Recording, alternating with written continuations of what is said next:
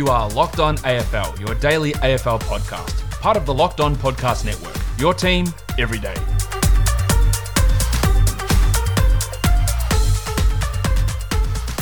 Welcome to Locked On AFL. I'm your host, Kane Pittman. Particularly with a pathetic effort from Pitt. I mean, it was the most disgraceful display I've ever seen from a big fella. And that's pretty hard on an individual, but he's going to have to live with that. And alongside me, as always, is Josh Lloyd. Lloyd is Lloyd. Lloyd to Lloyd. Lloyd. Kane, have you put your long sleeves on today in honour of Cade Simpson? I could never actually play in long sleeves. We had to play in long sleeves back when I played at school. They only had long sleeve jumpers. Too hot. Yeah, it's not good. Couldn't deal with it. Even you're playing footy. I mean, I don't understand how Simpson did it for so long. But honestly, I was thinking about Cade Simpson, and I thought maybe he could have played again. I think the big question that Carlton are going to have to ask themselves, and we spoke about this a little bit, is just who are the guys they have coming through, and probably just trying to ease that reliance on those older guys that they still sort of have had, because I think that's what they're going to need to do to take a step. I mean, Simpson isn't going to get any better from this point. I did think he probably had a year left in him, though, but hell of a career. Unbelievable career, really. Yeah, the fact that he's still going.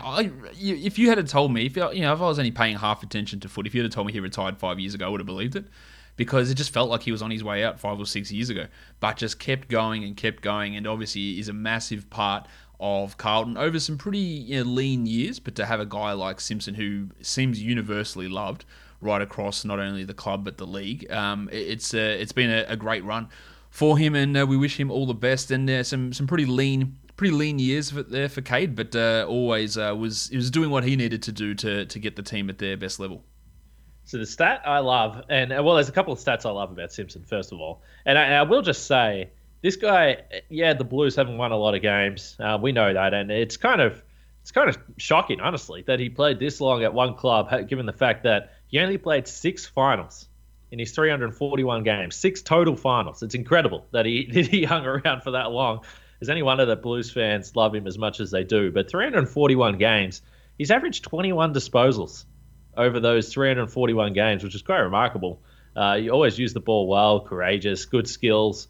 But the 341 games stands out to me because if you look at another guy who just signed a new deal, Sean Burgoyne, he's played 388 games, but he's played 35 finals. So, you need a little bit of luck if you want to push up to that 350 plus 400 range. Obviously, we know there's been hardly any guys that have done that, but the guys that have, they've played in a lot of finals, and that's been the difference for Simpson. But if you go back to his first 3 games, so all the way back in 2003, and this cracks me up. So his first 3 games, he didn't have a single disposal. But the part that I love is looking at his percentage of time on ground. So first game up against Geelong, they lose. He was on the ground 30% game time. That's a significant stretch not to get a disposal, but first game will let you off. The week after, he played 2% game time. In 2003, Cade Simpson, 2% game time, and then the week after, 14% game time. So yes, he didn't have a disposal, but come on, give him a chance. Give him a chance out there. He did have 3 tackles across those 3 games, though. Yeah, it's pretty wild to look. He only played 6 games in his first 2 seasons as well, considering he's gone on to play another 335 after that. It's pretty weird that he just didn't play through that time. But that fact that he had no disposals in 3 games is I don't know if too many people would have done that to start their career and then go on to play 300 plus. But congratulations to Cade Simpson. That's a positive note, but there's been a bit of negativity also around the AFL in the last 12 hours or so. Talking about one of your favourites and one of our favourites on the show, Isaac Quaynor, who was the Rising Star nominee for this week. And Adelaide fans and players and the club are a little unhappy, I would say. And this, I'm going to talk about this a bit later, but they're not happy that Lachlan Scholl did not get the nomination there. So the Quaynor situation is interesting, Kane. Look, I don't think anyone would argue that Scholl probably had the better game over the weekend. He was, I think, got the most coaching votes, best on ground coaches votes in that game. He had a ton of disposals, kicked a couple of goals. But what do you make of this, I'm going to say controversy, because in the end it's bullshit, but this controversy regarding the Quaynor over Scholl nomination?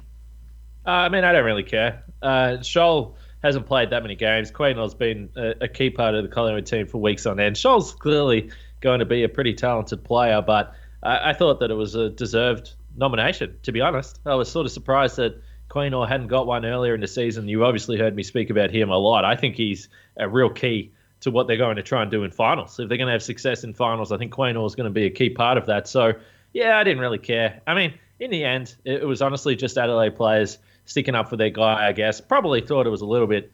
They probably maybe went a little bit too far, though. It did sort of seem like they were trying to say that Quaynor wasn't deserving of the Rising Star, which is... that's complete bullshit. He's been a good player. He was important for them again on the weekend, another 17 disposals. So I thought that it would have been unfair if Quaynor wasn't eligible for the award this year. Let's just say that. Yeah, I think that's where the problem lies with this. Now, interesting, Quaynor's only played one more game than Scholl this season, 8 games versus 7. But I think overall he's been a more impactful player. But you can make that argument, and there's plenty of people, at least Quaynor had 3 goals kicked on him in the first half. But that's the problem with this award. I don't understand why we have to nominate players every week. Right, because you get to this situation, and the AFL sort of came out and said that today, is that and this is, again, just the absolute stupidity with the way the AFL operates so many different things. You're coming out and saying that, when we get towards the end of the season, we're more looking at body of work versus individual game performance. Like, what kind of award and nomination situation has criteria that varies from week to week? Where's the cutoff? Is it round 10, then it becomes body of work? Is it round 15? Or is it when we've got 2 rounds left and we shit ourselves at one of probably the top 5 or top 6 young guys in the league isn't going to get nominated because of our focus on individual game performances through the first 16 rounds? We go, oh my God, this guy is right up there, but he's not actually nominated. We need to throw him in there, even though this maybe wasn't his best performance. He was still pretty good, but there was someone else better. And now they're going to do the same. Even if Lachie Scholl has a shit one next week, they'll probably nominate him. So I just don't understand the point of nominating rising stars. Like, you have to be nominated to win this award, because almost inevitably the guy who gets that nomination in round 1, he either wins the award or he has his big first game and then is never heard of again. And I think that might have happened even this season as well with the rising stars. It's just a weird scenario. We can highlight these players, but to be eligible for award, you have to get nominated on a week-by-week basis is pretty strange to me. It is strange. The nominations are cool, though. And I know... Are they though? Yeah, I think they are. I think fans get excited about it, particularly probably teams that aren't involved in the finals so much as well. They probably think it's a good recognition. So I'm sure that there is Adelaide fans that are genuinely annoyed the fact that he didn't get the nomination, because I think that, when your team's not that good, and I certainly remember it as I was pretty young, Josh, when my team wasn't winning games, but I remember it was pretty cool when you got the young fellas coming through, getting all the nominations. It is fun.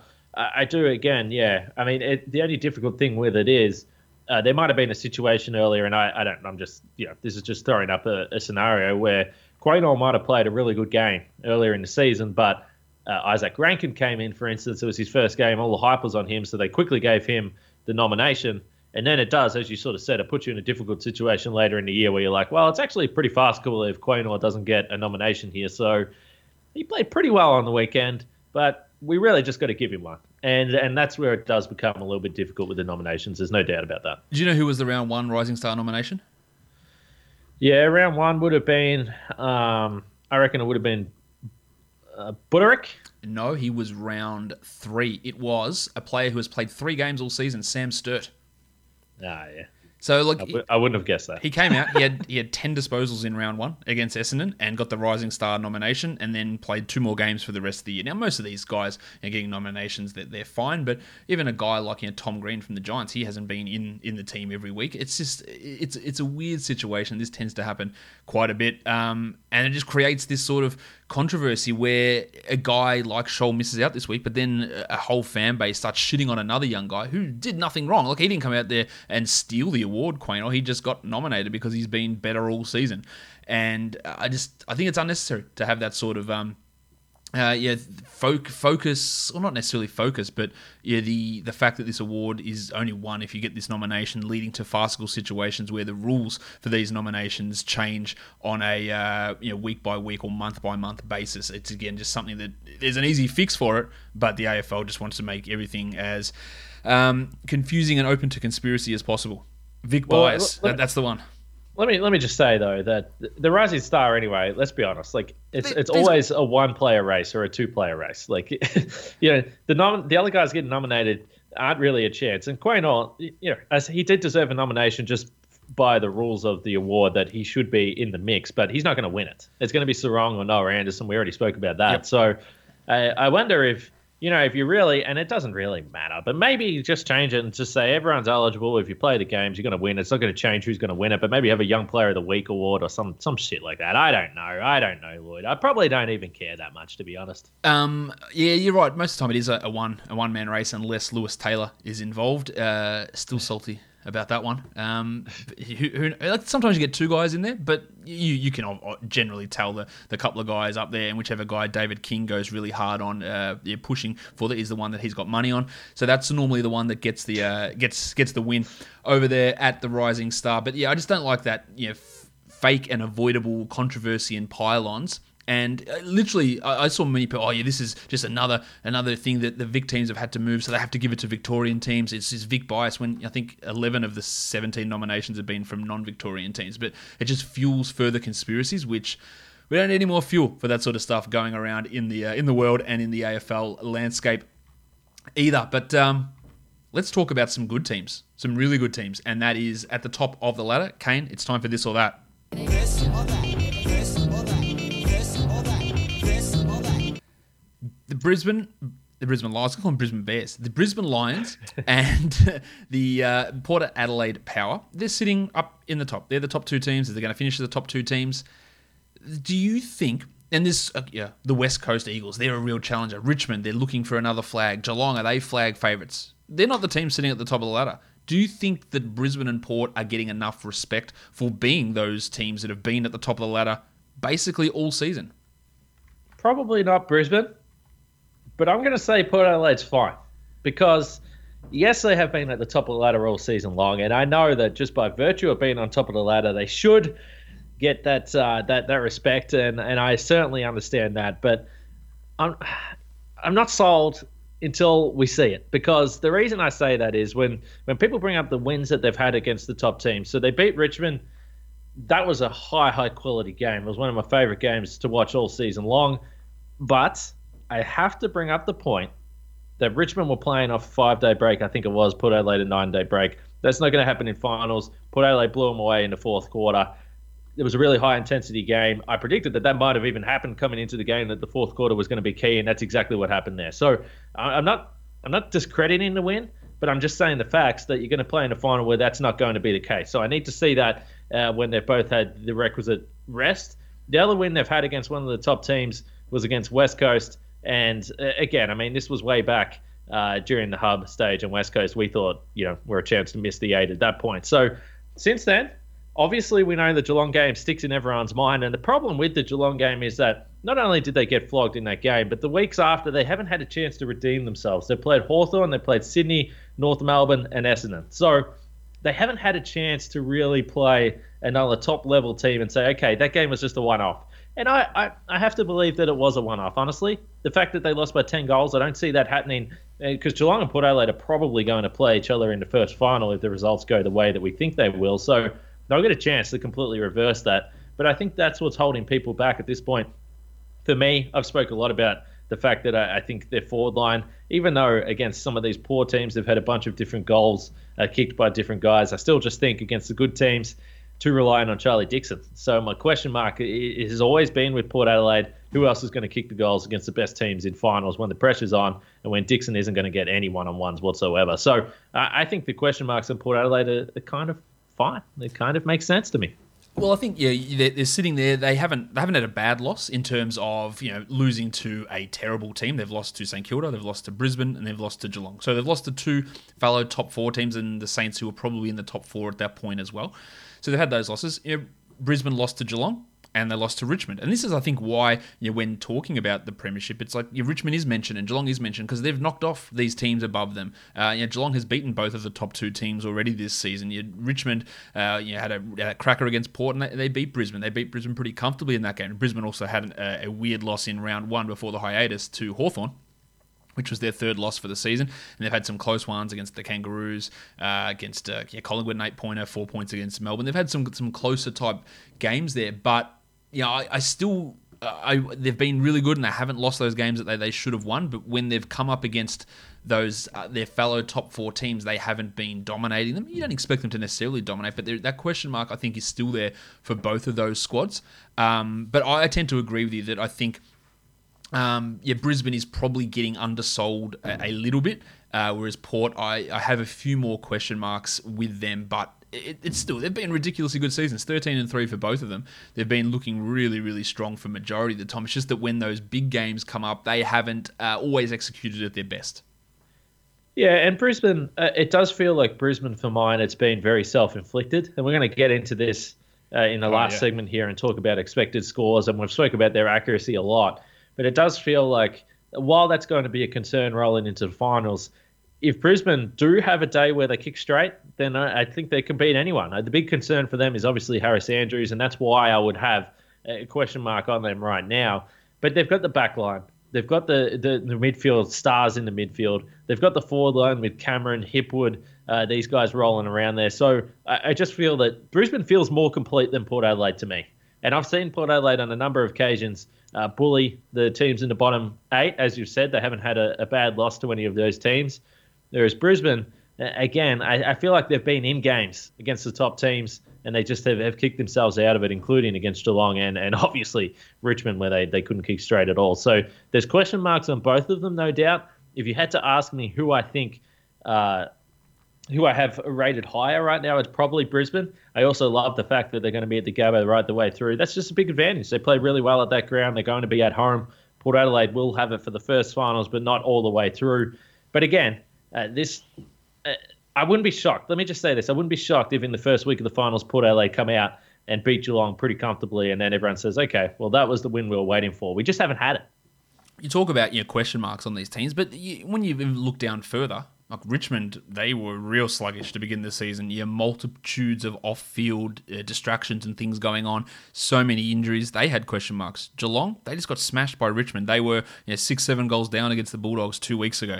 So they are not without their question marks as well. Pumped by Collingwood those weeks ago. There's not teams where you go, well, I know 100% sure these teams are going to be great, because everyone's had these real weird sort of brain farty type moments. We know West Coast, undefeated in Perth, can't win anywhere else. So with the question marks there, so while we can highlight a question mark on Brisbane and we can highlight one on Port, we can do the same for the other 3 teams in the top 5 there pretty comfortably. I think the Lions question marks are probably smaller than nearly all of those teams, because so much can be talked about with their goal kicking, but also when you're kicking poorly for goal for 16 straight weeks, it becomes more of a pattern than an exception.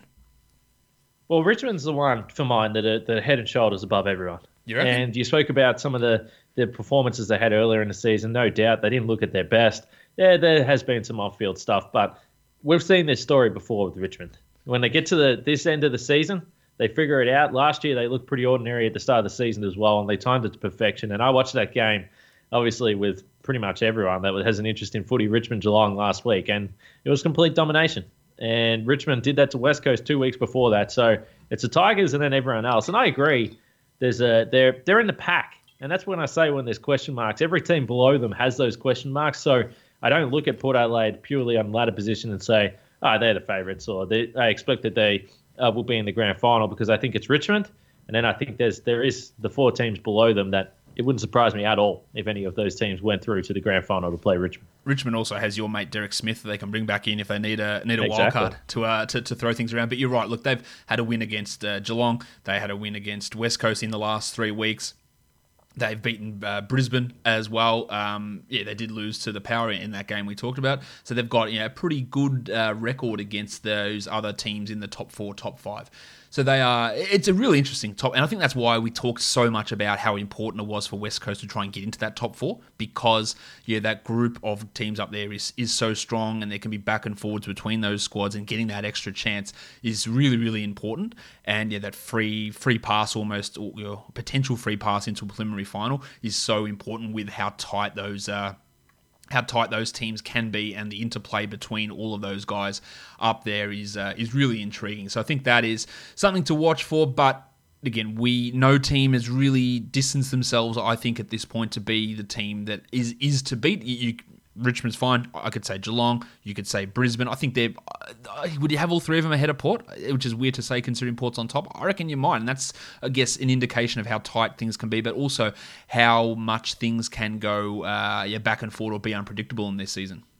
Well, Port are going to have the home final. So I think, if you were coming into the first week, which again, we expect either way, whether it's Port and Geelong or it's Port and West Coast, I think, you probably give Port the advantage there. Finish top of the ladder, playing at Adelaide Oval, they're going to have a crowd there. I think that's a big advantage for them, and that's what gives them a leg up. If they were playing at the Gabba or they were playing at Metricon, then I might swing the other way. So I think that is what they've got going for them, the fact that they can have a ride all the way to the grand final at Adelaide Oval if they win that first final.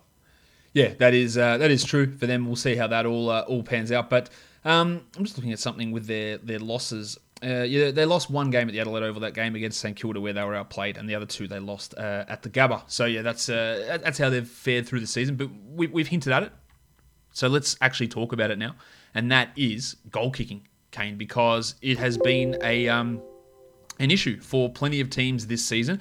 And it seems so often if a team gets off to a start where they kick 6-1 or 5-1 and the other team's 0-4, it becomes really hard to come back in that scenario. And kicking for goal is massive. And you've highlighted the top 5 teams here in terms of their expected scores versus real scores. It's not just about conversion, because if you're having, and that's a different argument, if you're having shots from 50 metres out on the boundary, they're not easy to kick. That's also an indictment on your midfield and where you're getting the ball to your forwards, because that's a different part of that. But in terms of just straight goal kicking, we're looking at something from Stats Insider, the expected score versus actual score, and there's some pretty big discrepancies between those top 5 teams.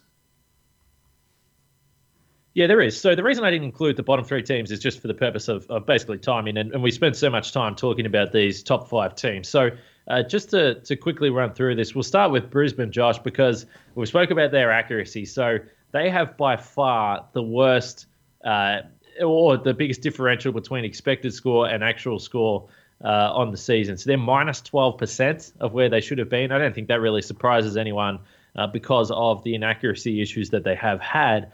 But perhaps the biggest concern for them is they really don't have anyone that's a better than 50% accuracy player this season. So Cameron's sitting at 50% and Hipwood is at 44%. The interesting thing with that Hipwood score, he's 38% on set shots. So it actually gets worse for him, and he's going to be a player that they're going to want to take contested marks, be able to hit him up on the lead. So the fact that 44% is actually hiding the fact that he's even worse than that on set shots. Hipwood's clearly been a problem for the Lions, and again, could be an X factor between them winning and losing the final. Look, it's absolutely wild to have a look at the difference, say, between Geelong, who's the best out of this top 5 group. They're a plus 8%, and Brisbane, who's a minus 12%. Brisbane has, based on expected score from this position, given up 20 goals over the course of the season. 122 points is what they have scored, fewer than what they probably should have in those areas. And that's not even including, that's getting back to a 0% differential. If you go to Geelong, who are 81 points higher than their actual, it's a massive, massive difference. Brisbane kicking 38% in general play versus 50% to Geelong. 41% between 25 metres and the arc versus 55 for Geelong. 24% on shots outside 50. Look, these are staggeringly bad numbers. And as I said earlier, 1 or 2 games, it's a problem. 17 games, 16 games, it's something that is what you have to expect at this point. And if they do have a game where they kick accurately, it then is the exception, not the other way around. Yeah, there's no doubt. And clearly in finals, the pressure is going to be ramped up as well. And I don't just mean pressure with set shots, but you spoke about some of those examples from that mid-range, if you want to call it that, from within the inside 50 arc there. And I just think if you're playing Brisbane, you have to say to yourself, well, okay, if we can put enough pressure on this team inside 50 with our defense, get numbers back, force them into taking difficult shots, you give yourself a chance to win the game. As you said, they're basically, and look, 20 goals, again, over 16 weeks so far, space that out, it's only about a goal a game. But in a final, Brisbane lost close finals last year. And they lost a close final against GWS, and their kicking wasn't good in that game. And it just stands out to me in finals, you need your big forwards to stand up. You mentioned the fact that the Cats obviously are plus 8% there. So I'll just run through them quickly. So Geelong plus 8%, West Coast plus 6%, Richmond -2, Port -6, and then all the way down to Brisbane at -12. But if you look at the key forwards, the guys that you need to stand up, take a pack mark, go back, kick a set shot in a big moment in a final, Tom Hawkins, 59% accuracy. Josh Kennedy is at 59% as well. Tom Lynch is at 53%. Charlie Dixon up at 60%. And then you go all the way down to Hipwood at 44%, and as I mentioned, a 38% on set shots. So it stands out, and this could be what holds Brisbane back from winning a flag this year. The other one I want to mention, and there's a couple of X factors in here that we spoke about. The Cats have wanted to play Dangerfield a lot up forward, 33% this year, and he's only had one shot inside 25. So, it's no secret that Dangerfield kicking set shots for goal. No one feels confident watching him kick those, but again, he's a guy that can turn a final with those marks, with the things that he can do inside 50. I've got no doubt they're going to throw him down there in stretches. But if he can't kick, it's not going to help him. No, that's exactly right. And he's had some real problems with his goal kicking over the course of his career, and it's been one of the exceptions in terms of Geelong and their goal kicking this season. The other thing with Brisbane, you talked about how you feel more comfortable. You push them wide, they're not going to hit them. They're still only going 50% from directly in front. These other teams are 60, 65%, 62%, and that's a big difference. Brisbane, of course, going 37% from out wide. One thing also that is interesting with goal kicking, you bring that up with Dangerfield and his goal kicking, and it's these midfielders, these bigger midfielders who go forward, they get lumped together a lot. And when players have a thing that happens to them, like Dangerfield with his goal kicking, it tends to stick. And it's happened to someone like Marcus Bontempelli. Every time he gets a mark inside 50, the commentators say, well, the real knock on his game has been he's kicking for goal.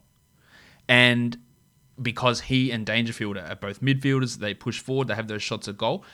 We don't always look at the numbers.